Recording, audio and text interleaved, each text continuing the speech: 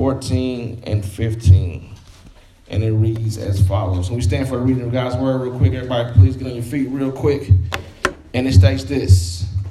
Then Jesus said to them plainly, Lazarus is dead, and I am glad for your sakes that I was not there, that you may believe. Nevertheless, let us go to him.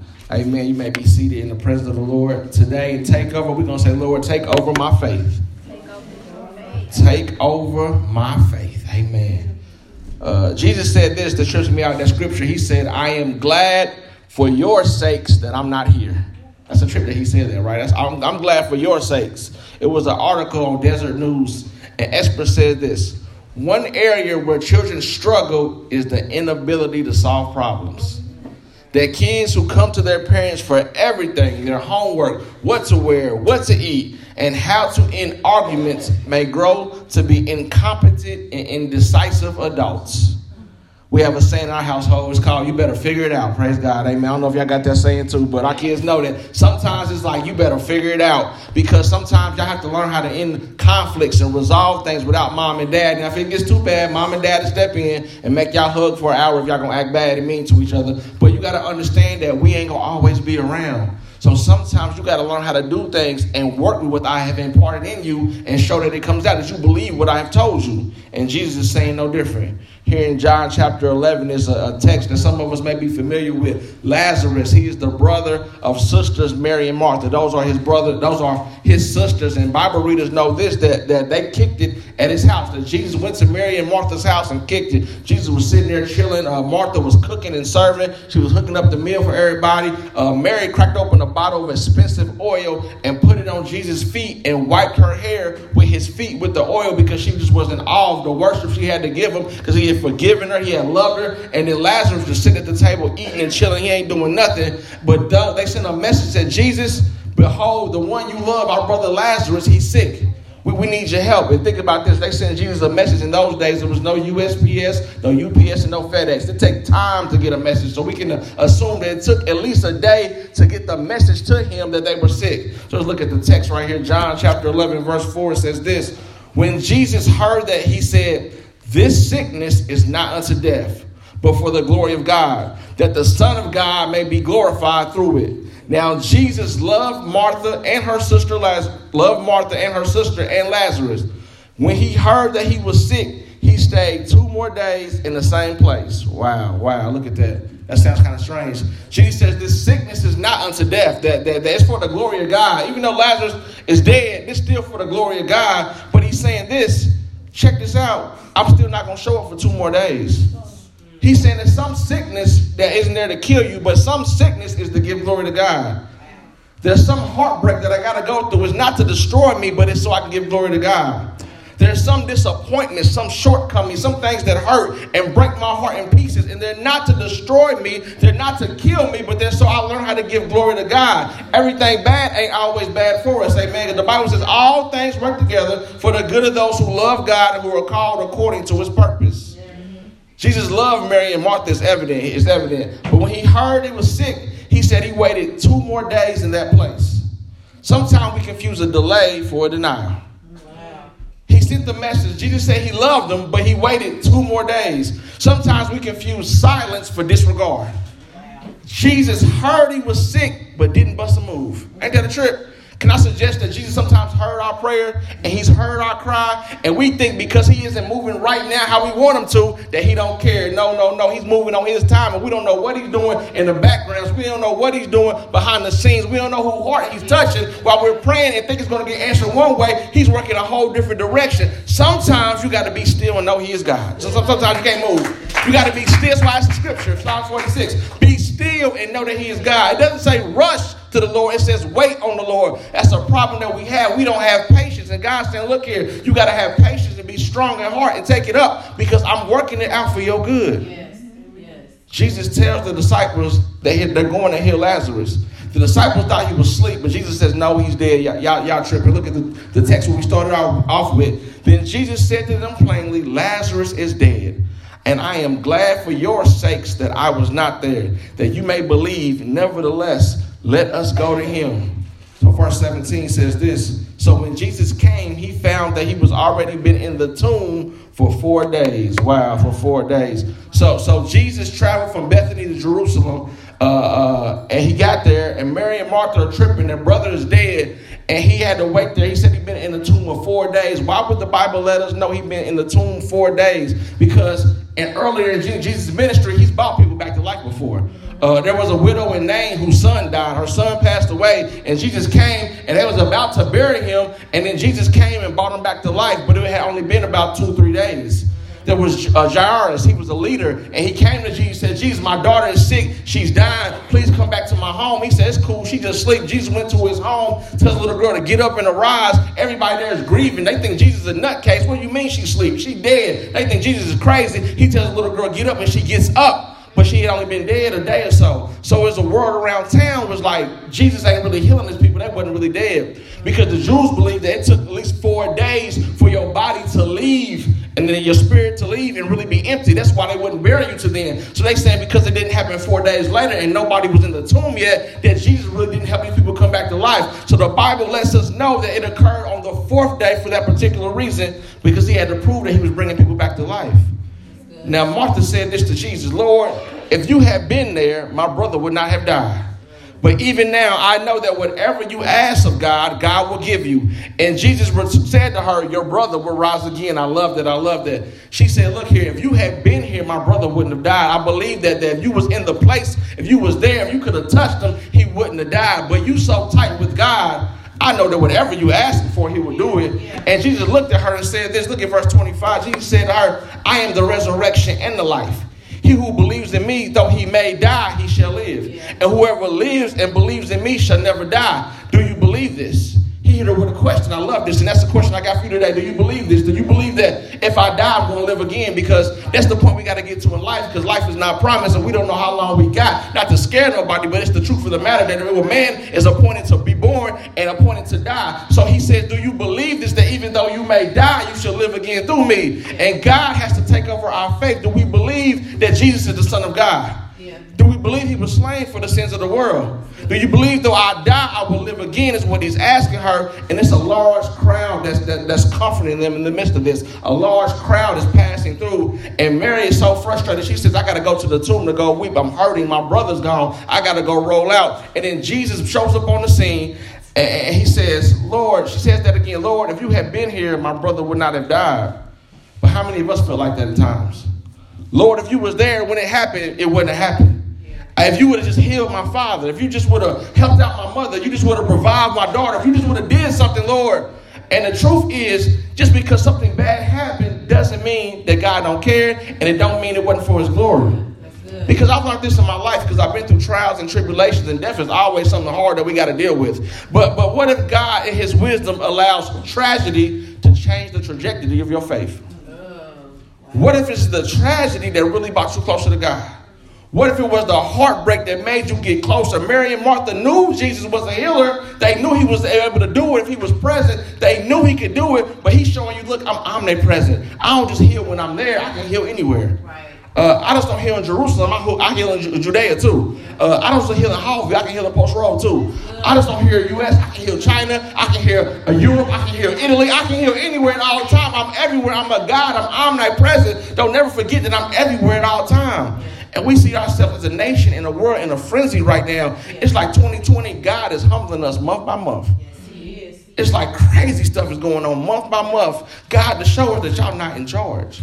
That y'all need to turn back to me. That the reason the nation's in disarray, the reason why things are chaotic is because y'all have turned y'all back on me. If you look in the Bible, every time the nation turned their back on God, everything went to chaos. Everything. So it's no different than us in America. We have turned our back on God, and God is saying, come back to me. Look at this in verse 34. And he said, where have you laid him? They said to him, Lord, come and see. Now, Jesus is God, right? He know where he laid at. He knows exactly where he got he can get the exact location, the longitude, latitude. He know everything. Why would he say, where have you laid him? Why did Jesus need to know that? When Jesus knows everything, it's proven in the text that Jesus knows everything. It was a woman at the well, and she sat there and talked to Jesus, and Jesus said, "Where's your husband at?" And she said, "I don't have one." He said, "I know. Neither was the last 5 when you divorced, and the one you with now ain't your husband either." And she said, "Look, y'all, it's a man that knows everything about me." So Jesus proved that he knows everything. Yeah. But he needed you to take him where Lazarus was at. Why? Because God specializes in reviving dead situations. Oh my God. He says, look. Show me where he's at. And they say, "Lord, come and see," because I got something to do. God can turn a dead-end job to a career. He specializes in taking dead situations and fixing them. God can turn a dead-end relationship to a happy marriage. He specializes in fixing broken things. He can take a deadbeat parent into a loving parent. Why? Because he specializes in going into dead situations. But to get to that point, you got to bring Jesus to your dead situation. Yeah, that's good. He asked, "Where is he?" They said, "Lord, come and see." Maybe he hasn't turned it around yet, and I get that. Maybe not. But maybe not because you haven't brought him to your situation. The reason we have to let God take over our faith is because either our fear or our doubts will eventually drain out our faith. That if we walk in so much fear that we can't move to what God has for us, and we walk in so much doubt, we don't believe he can do it, and he will never do it. So we got to understand that we got to bring everything to Jesus. That's our relationships, our life, our jobs, our finances, our faith, our love, everything we must bring to him. Once we bring it to him, then he can do what he needs to do with it. Amen? Amen. So look at this in verse 37. "And some of them said, 'Could not this man who opened the eyes of the blind also kept this man from dying?'" Wow. You can't tell me nothing about Jesus right there. I love that. You might not know him like I know him, so you can't tell me nothing about him. Mary and Martha believed that he was the Christ, the Son of God. They believed in everything. Mary and Martha believed that whatever they asked God for, that he would do it. They believed that with all their heart. And then you got some people saying, "Could this man not, who opened up the eyes of the blind, can he also help the man that is dying?" What is saying there? Fear and faith cannot coexist together. If you believe you can do it, and if you believe you can do it, you can do it. But if you're in fear, you will never do what God has for you. They can't coexist at the same time. So you either believe you can or you can't. Yeah. You either believe God will or he won't.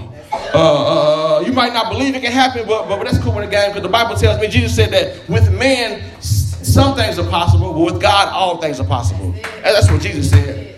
A whole crowd was touching Jesus. A whole crowd was touching Jesus. Everybody mob holding on to him. And a lady busts through the crowd and just touches the hem of his garment and gets healed from an issue of blood for 12 years. She believed she could be healed while everybody else didn't. She believed she could. She got what she needed. Why? Because with God, all things are possible. But with men, not all things are possible.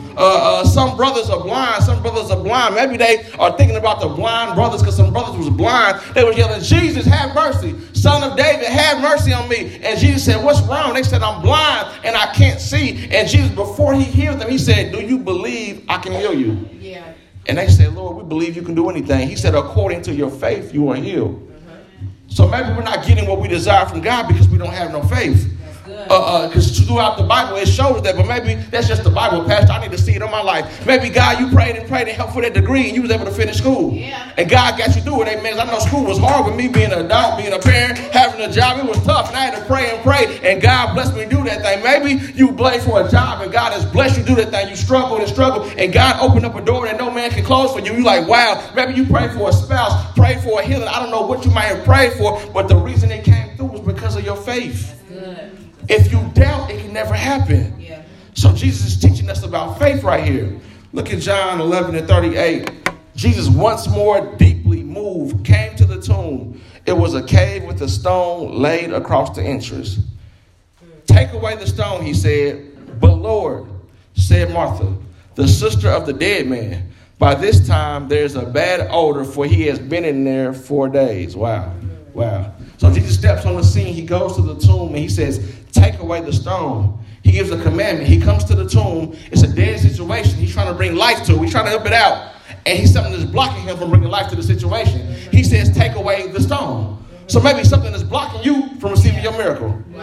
He's coming to help something now. He's coming to fix a dead situation, but it is a block there. And he says, "Take away the stone." Look at that. Take away the stone, which means that I'm here and I have the miracle with me, but you got to do something in the natural. Yes.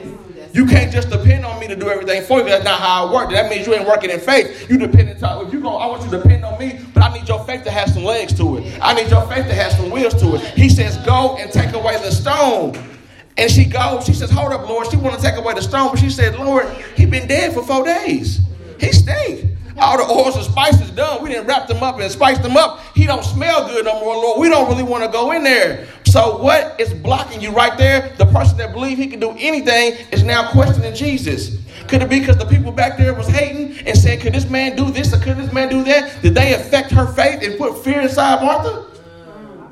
But a stone is blocking. Something is blocking. So a question we must ask ourselves is, what is blocking you and keeping you in a dead situation? What stone is blocking you? Is it my bad attitude that is blocking me from getting what I need to get from God? Is it greed that is blocking me? It's a stone in my way and I can't get to God and get what he has for me. Is it lust? What is blocking me that I can't get to God and what he has for me? Is it pride? Is it lying? I don't know what it is, but Jesus requires us to move that stone, whatever is blocking us. You can't get your healing, your breakthrough, your miracle until you move that stone out of the way. And all of us got a stone. You got to figure out how to move that stone. So Jesus requires them to do something in the natural so that he can add some super to it, and then we get a supernatural experience. Yeah.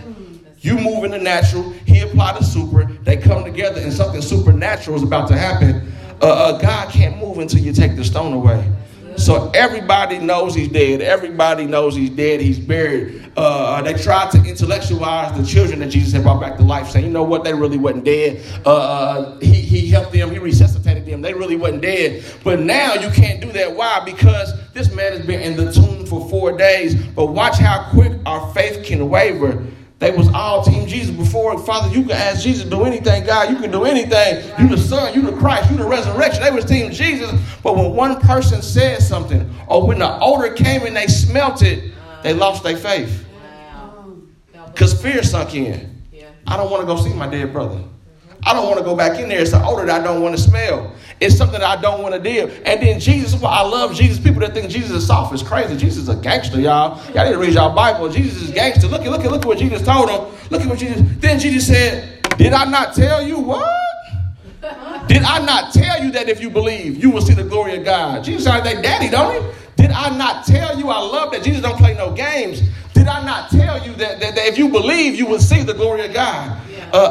This is true for Pastor and everybody else. I'm not exempt. You have to hunger and thirst for God's word, y'all. Yeah. Why? Because our feelings are fickle. Yeah. Our emotions are fickle. And if we don't have God's word to revert back to, it'll have us messed up. Yeah. Because when we think somebody loves us, they show us something else, and now our hearts is crushed and broke. Yeah. When we have faith in something and then something doesn't happen, and it won't happen like we want it to, and it hurts, what do we turn to? When people lie and treat me bad and misuse me and abuse me, when things are going wrong and I got to deal with people I don't want to deal with, sometimes it's in my family, sometimes it's friends, sometimes on my job, whatever this crazy stuff, I got to turn back to God's word because it pumps me back up. It tells me I'm a royal priesthood and a chosen generation. It tells me I can do anything. It tells me my blessings on the way. It tells me I got favor over my life, that I am blessed, I am wonderfully made, I am all these things.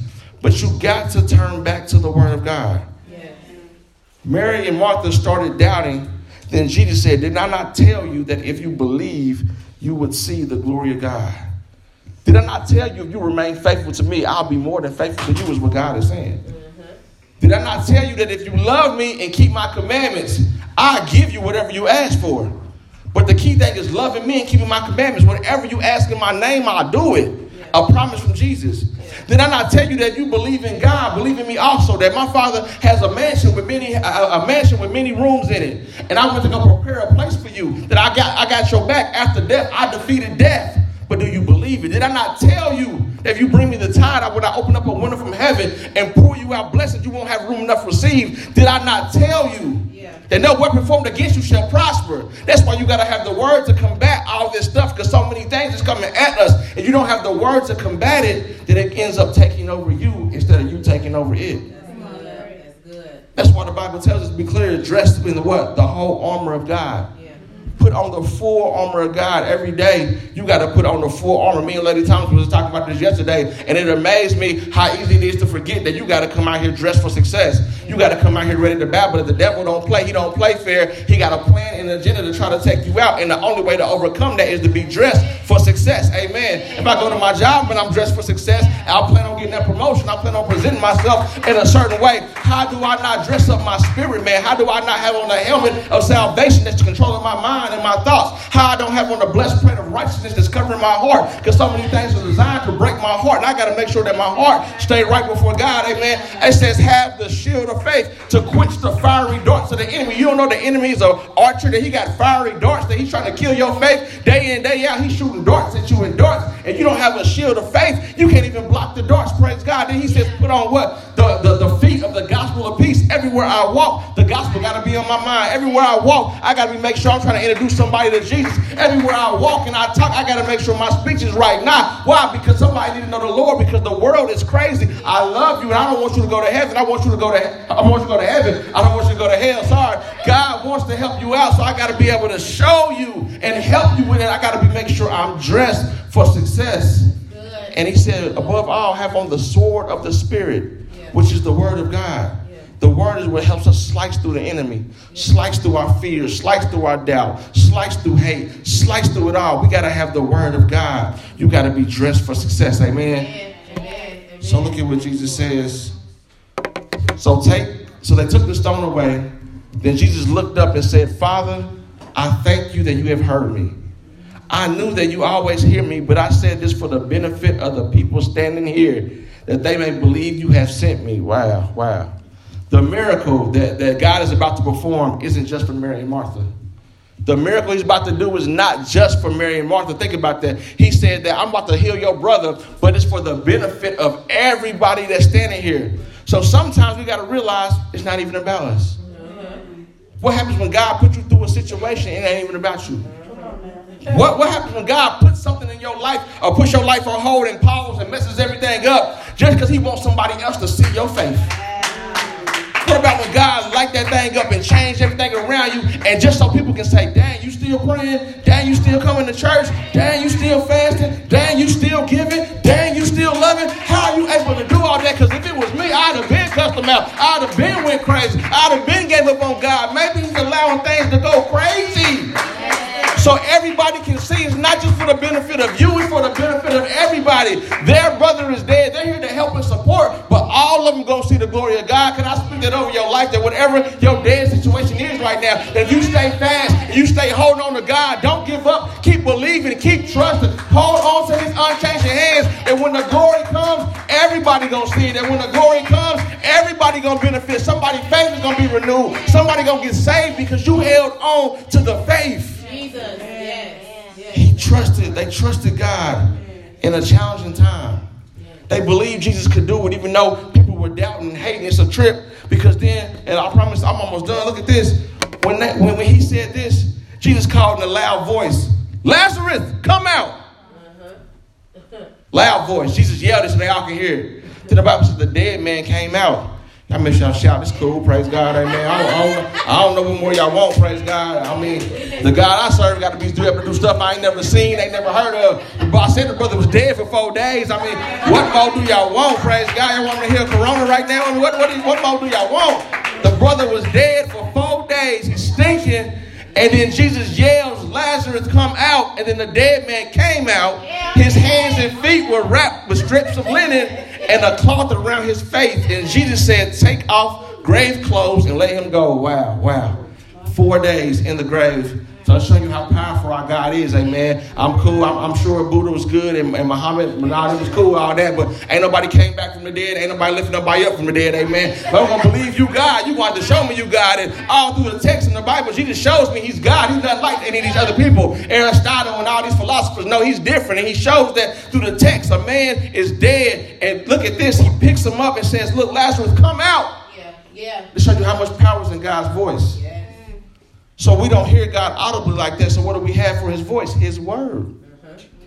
He's saying, come out of your situation. Yeah. But if you don't have the word tattooed on your heart, how are you going to come out of that situation? The Bible says, hide the word of God in your heart that I might not sin against you. Yeah. I got to hide the word in my heart. It said, let the word be a lamp to your feet and a light to your path. I got to let the word do what it's supposed to do if I'm ever expected to come out of my situation. That's good. So Jesus is showing us that not even death can stop what I command. My God, that's the God I serve, amen. That I have defeated death, the final enemy, that not even death can stop what I commanded. I'm so powerful, I even have the power, the keys to life and death. I called him out of a grave, and look what it says, that the dead man came out, his hands and feet wrapped with strips of linen. So they didn't mummify people like the Egyptians, but they did wrap them up in the oil and spices. So he's wrapped up from head to toe. And then it also says that it's covered, the cloth around his face is covered as well. So this dead man had to come out of the situation, but he can't even see. Maybe we can't come out of our dead situations because we can't see. Lazarus is dead. Jesus says, come out. And he's coming out, but his face is clothed up. He has no sight. So Jesus has only one option. Y'all got to take that stuff off his eyes so he can see and move. Maybe we've had the blinders on our eyes too long. Maybe the enemy has not only blinded our eyes, but what does the Bible say? The God of this world has blinded the mind of those who don't believe. Maybe our minds have been blinded and covered up, and that we can't see straight, we can't think straight, and everything is foggy and cloudy. Why? Because the enemy has a hold on our mind. And Jesus is saying, look here, like Lazarus came out of that grave, I need you to come out of that mental prison. I need you to come out of that mental bondage. I need you to get free right now. And he's saying it through his word. But guess what he did? He said to them, take off the grave clothes, which means that you can't come out all the way by yourself. That you need me and I need you, praise God, amen. That you need somebody to help you because you can't see your flaws. Lazarus is alive and he's breathing, but he's stuck. He's clothed up. He can't move. His hands are even covered. He can't begin to take the things off his face. So the only way to help him is to have somebody else take the grave clothes off of him. Wow. And I love that because he's thinking, he's been dead, he needs help. And Jesus said, since you're alive now, take them grave clothes off of you, praise God. That's it. I promise I'm going home, amen. That some of y'all been wearing the wrong clothes too long. That you've been wearing clothes that keeping you dead, clothes that keep you depressed, clothes that keep you down, clothes that keep you going crazy, clothes that's busting up your mind. And God says, no, take those grave clothes off of you. So you need to strip off everything that's not in the will of God. You need to strip off everything and let God take everything off of you so he can build you back up and dress you for success. In the whole armor of God, amen. Can we give God some praise in this place? Thank you, Lord. We thank you, Lord, for being God all by yourself, for being faithful and being loving and being kind. And we are awesome. We are just in awe of who you are, God. So we thank you, oh God. We know